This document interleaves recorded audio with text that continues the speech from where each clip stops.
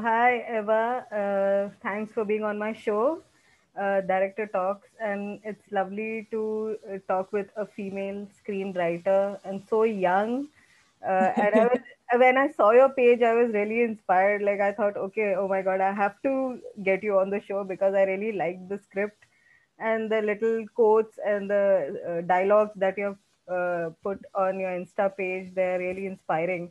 So how did you get to it? Like how did it all begin? The story, the idea behind it. Is it a true story or is it like inspirational or anything? How did it begin?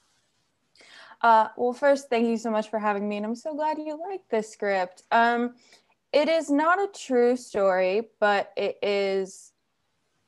There are parts of it that are based in life, mostly where the actual script is set, which is in a little mountain town in the Blue Ridge Mountains. That's where my dad currently lives, is a little mountain town. But it began. I really like to write about like family dynamics. And I wanted specifically to write about a generational setting. So that's sort of where the story started. And it started with the character of Mason, who is the main character in the script, and his relationship with Abigail, who is his daughter. And everything sort of stemmed from just wanting to write about those two characters and how they interact with one another. Right. So Mason is basically you're inspired by Robert Downey Jr. And Yeah. is it because he has a addiction past, like the story is about a father who's been an addict, and then he gives up his daughter. But then there is all those dynamics, flashbacks coming in that I read. It's kind of a flashback story. So with Abigail in his life, how does he react to it, or either like how does it come about? How can you just describe the characters in your story, like briefly for the audience? Yeah, of course. Mason was a little inspired by Robert Downey Jr., more so in his attitude because he's like a fast talker and he's very witty and sarcastic, and that is the character of Mason. Mason is a man who is like very smart and caring deep down, but has some pretty terrible judgment and just makes poor decisions with the best of intentions a lot. Um, so he obviously is the main character, and he is a man who has struggled on and off with addiction throughout his life. And he was originally attached to Abigail's mother, who is a character named Heather, and we see Heather through flashbacks throughout the script. So the flashbacks are kind of integrated into the present time when he is meeting Abigail, and he remembers different moments with Abigail's mother, like throughout their addiction, and then when they find out they're having Abigail, and how Heather was the driving force of wanting to start the family and maybe solving their addiction problems, but Mason just doesn't quite get there. Um, and then we see Abigail, who is Mason's daughter. At the start of the script, she is 18 and she has grown up her whole life within the foster system. She never actually got adopted. So that has obviously shaped her upbringing and her personality in some ways. She's a lot like her father in that she's also like smart and witty, but very caring on the inside. But she took a lot of the roads that he did not in terms of managing the events throughout her life. She understood very early that she was going to have to be responsible for herself, and she was going to have to lift herself out of the circumstances she was in if she wanted a better life. And then you have Mason's parents, Abigail's grandparents, Dale and Edith. They live within their house, and Edith is kind of the protective mother. She is a conduit between all the characters, but she's not overly pushy. She wants everyone to kind of find their path in their own way.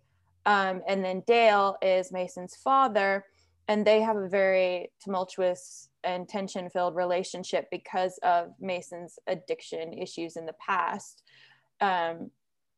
Dale kind of pushed Mason to be a really responsible adult, and maybe pushed a little too hard and in ways that Mason didn't resonate with or appreciate. And so it created a gap in their relationship that just grew over time. And that comes to the forefront within the script, as it starts off with Mason getting out of rehab and going back to live with his parents. And then the next day, Abigail showing up at the house, and they have no idea. Mason's parents have no idea she even exists at all. So he comes home, and there she is sitting in between his parents, like, hello, it's me. So that is the whole gist of the story. Yeah. Yeah. So have you thought about writing it into a book, or it's just the screenplay that you have written? Like, are you going to come out with a book first? Like, I had thought about it originally, but I think the story lends itself more towards being a screenplay and eventually a film. When I envision it, I can see it and hear it go in my head as if it was a movie. And I think with the setting of it, with it being in the mountains, it has a very heavy visual of like reliance on different mountain sceneries and things like that. And then I I was originally a music major in college, so music is a very important thing to me and something that I like to work with. And movies lend themselves to having music within the scenes and being able to use that almost as a character or a narrator of sorts. So that's what drew me to a screenplay over a book. I had thought about it, but I think it probably lends itself better to being a visual format. okay. So as you said, you are a music graduate. Yeah. So while writing, how did you visualize it? As a writer or as a musician? Like, or maybe two separate things. How was it? Um, I think there was elements of both in there. I make extensive Spotify playlists to write to that help me get into the mood of each character and the mood of each scene. And as I write this screenplay, I would pick out certain songs that I knew I would want in the background if it were made into a film or something like that. And so the music always played a heavy part in what I was writing. And so I think being a music graduate actually helped me a lot within the writing process, because I could lean on it as a tool to help me like figure out exactly what I wanted a scene to look like and to sound like, and things like that. So when the script will be made into a film, will you direct the music as well, or will you just sit back and let somebody else do it? I The would music. love to pick the music for it. Like I said, I have an extensive Spotify playlist. It's got like over 100 songs on it, so I would have some stuff to narrow down from. I would love to pick the music because I have a pretty solid sense of what I would want the music in the film to sound like and the kind of mood and tone I would want it to set. Um, so yeah, that would be so much fun. Honestly, I think that would just be an adventure to be able to actually pick it out. How about directing it? Would you love to direct it as well, or you would? Who will be your favorite person to like direct this film? um, I think I would like to be involved, but I don't necessarily know that I would like to direct it, because I think that having somebody else direct it who could like see it in with fresh eyes. I wrote this screenplay when I was sorry. I wrote the screenplay when I was 24, Hmm. and now I'm almost 27. So I've had it in my brain for quite some time. Um, and I think that having somebody with fresh eyes who could see the cinematography of it and also see the scenes and the characters and the relationships and like help make that its best visual format would be nice. I don't know exactly who I would want to direct it. I haven't, there are lots of directors that I like, but I haven't like settled on one human being that I'd be like, that is the person. But I think someone else directing it, if I could consult on it, would be really cool. Great. What are your thoughts like about the film? Do you want it to be made now? Or how is it gaining response in the film festivals? Like I saw You have received a lot of awards recently. I think Indie Short Film, something like that, right? And Montreal Yeah. Independent Film Festival. So it's doing pretty well, the script. So how is the response from the film committee or community? Yeah, it's starting to pick up some steam, which was a surprise to me. It won just recently the best unproduced script in the Chicago Indie Film Awards, and then right now it's an official selection in the Montreal Independent Film Awards. And a couple other festivals reached out and asked me to submit it, so I'm waiting to hear back from those as well. It it's been a little wild because I like I said, I originally wrote the script when I was 24, and I just recently like rewrote it from the ground up starting in October, just like went back through and completely redid it. And I at the end of November, like 2-ish weeks ago, I hadn't totally finished it. And then the Chicago Indie Film Awards reached out and said, "Hey, we'd like you to submit it." They reached out on the Instagram. So I had to like kick it into turbo mode and finish so I could do that by the deadline. And since then, in the 2 weeks, like it's just been an insane thing. Everyone who's received it has been really nice about the feedback, and really enjoyed the script, which is wonderful, but also a little surprising because it's my first screenplay, and I didn't go to film school or anything, so I just took a like one online class to figure out how to write this. And so it's just been received really well so far, and I've been enjoying that and hope that I can keep that momentum up as well. Are any producers approaching you to make it, or any directors, anyone from the LA um or New York or somewhere? Not anyone big yet. I've had a couple of like smaller people who do management, or like directors who have done like maybe one or two films be like, "Oh, hey, I'd love to be involved when this gets produced," but it hasn't quite hit anyone who would have the means to actually work it towards production. But I think that's okay. I think it's in its early stages of gaining some publicity. So I'm hoping that as we go further into these different festivals, that it'll gain a little more traction with people that can help it bring it to life. Yeah, that's true. Bring it to life. So, any favorite scene from the film that you would like to describe it to the audience, or any favorite dialogue situation between the father and the daughter, or something like that? One of your favorites. Oh, there's a couple. I think so. Within the beginning of the film, Mason is a bit reluctant to get to know Abigail because this is such a deep and shameful secret that he's had since her mother passed away. But there's a scene. Mason takes a lot of pictures, and there's a scene when he comes home and Abigail is sitting on the couch looking at one of his old photo albums of pictures of that he took of her mother. And so he comes and sits down next to her and starts like describing the different pictures, and this is kind of his way of trying to bridge the gap because they had previously gotten in an argument about the fact that he has been really reluctant to get to know her.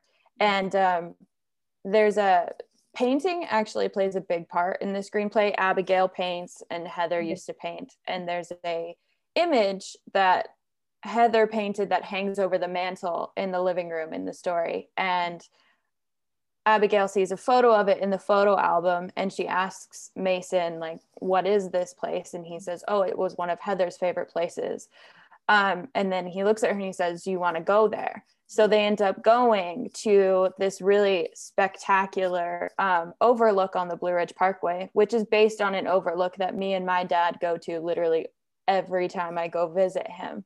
And it's one of my favorite scenes just because it's the first time that they get to bond a little bit. And it would be so beautiful to actually see it and see them in like a really just drop dead gorgeous view like that, and also getting to know each other on like a personal level for the first time.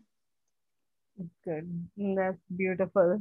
So, I think your dad has played a big role in this writing Has he supported you? I feel there is Oh a yeah. certain connection out there with the script. Is it true? Oh yeah, my dad is super supportive. I did clarify to him that Mason is not based on him, Yeah. because I didn't want him to think that. But he's been very supportive of the script and always supportive in my life. He's just been like a backbone for me the whole time, and we're very close. But yeah, the script is heavily based on his town and things that we go do together.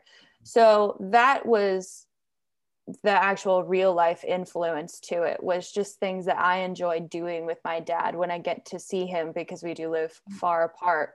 Um, and he read the script and called me the other day, and he was like, I love this. This is amazing. That's so impressive. And he's just down for everything. Like, he wanted a copy of the little picture that I've been using as the poster and things like that. Like, he's always just down to support me. And that's been really, really helpful at times when I was like, I don't know why or if I should be doing this. So, Yeah. So your Instagram post, all of it, you have edited it like it's very beautiful. The poster and the pictures and the code, like the dialogues, I would say, not the code.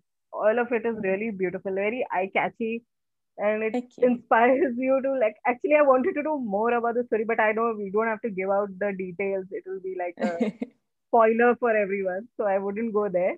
But then it is amazing. Your page, it's beautifully edited, I would say. Thank you. Yeah. Thank you. Yeah, it started off as that I was made like a couple of those edits in private and was always texting them to my best friend. Yeah. And I was like, well, I can't just blow up her phone all the time. Like, I need somewhere to channel all of this energy. So I made it, and then it became a publicity and marketing tool.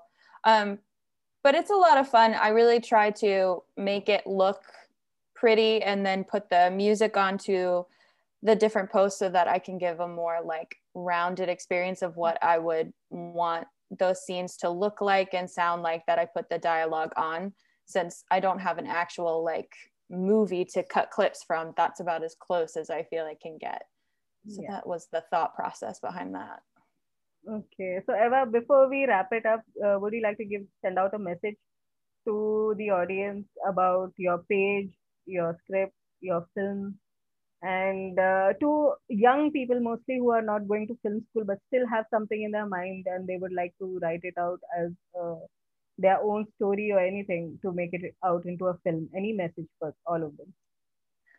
Yes. Well, first you can find the Instagram page at The Mountains Are Calling Film on Instagram, and I post every day and I hang out in the messages to talk or comment or anything like that. And in terms of for anyone who hasn't gone to film school but is still interested in film, I would definitely say don't let the fact that you haven't gone to film school stop you. You have to, if you're truly passionate about it and it's something that you want to do, then it's worth it. You just have to be prepared to put in a decent amount of hard work. And you have to be prepared to go for what you want, no matter what kind of obstacles come up for you, or how hard it seems at some times, because it's not always going to seem like something achievable, but that doesn't mean that it isn't, or isn't something achievable. So I would just say, as long as you're truly passionate about it, you should go for it, because it is worth being able to do something in the end that you are passionate about. So thank you, Eva, once again for being on my show. It was lovely talking to you, and I Thank you. hope it gets made into a film. The Mountains Are Calling is wonderful. I would love to see it on screen very soon. Thank you Me so much. too. Yeah, have a wonderful evening and a wonderful day. Thank you. Yeah, thanks for being there. Yeah, thank you. Goodbye. Goodbye. Bye.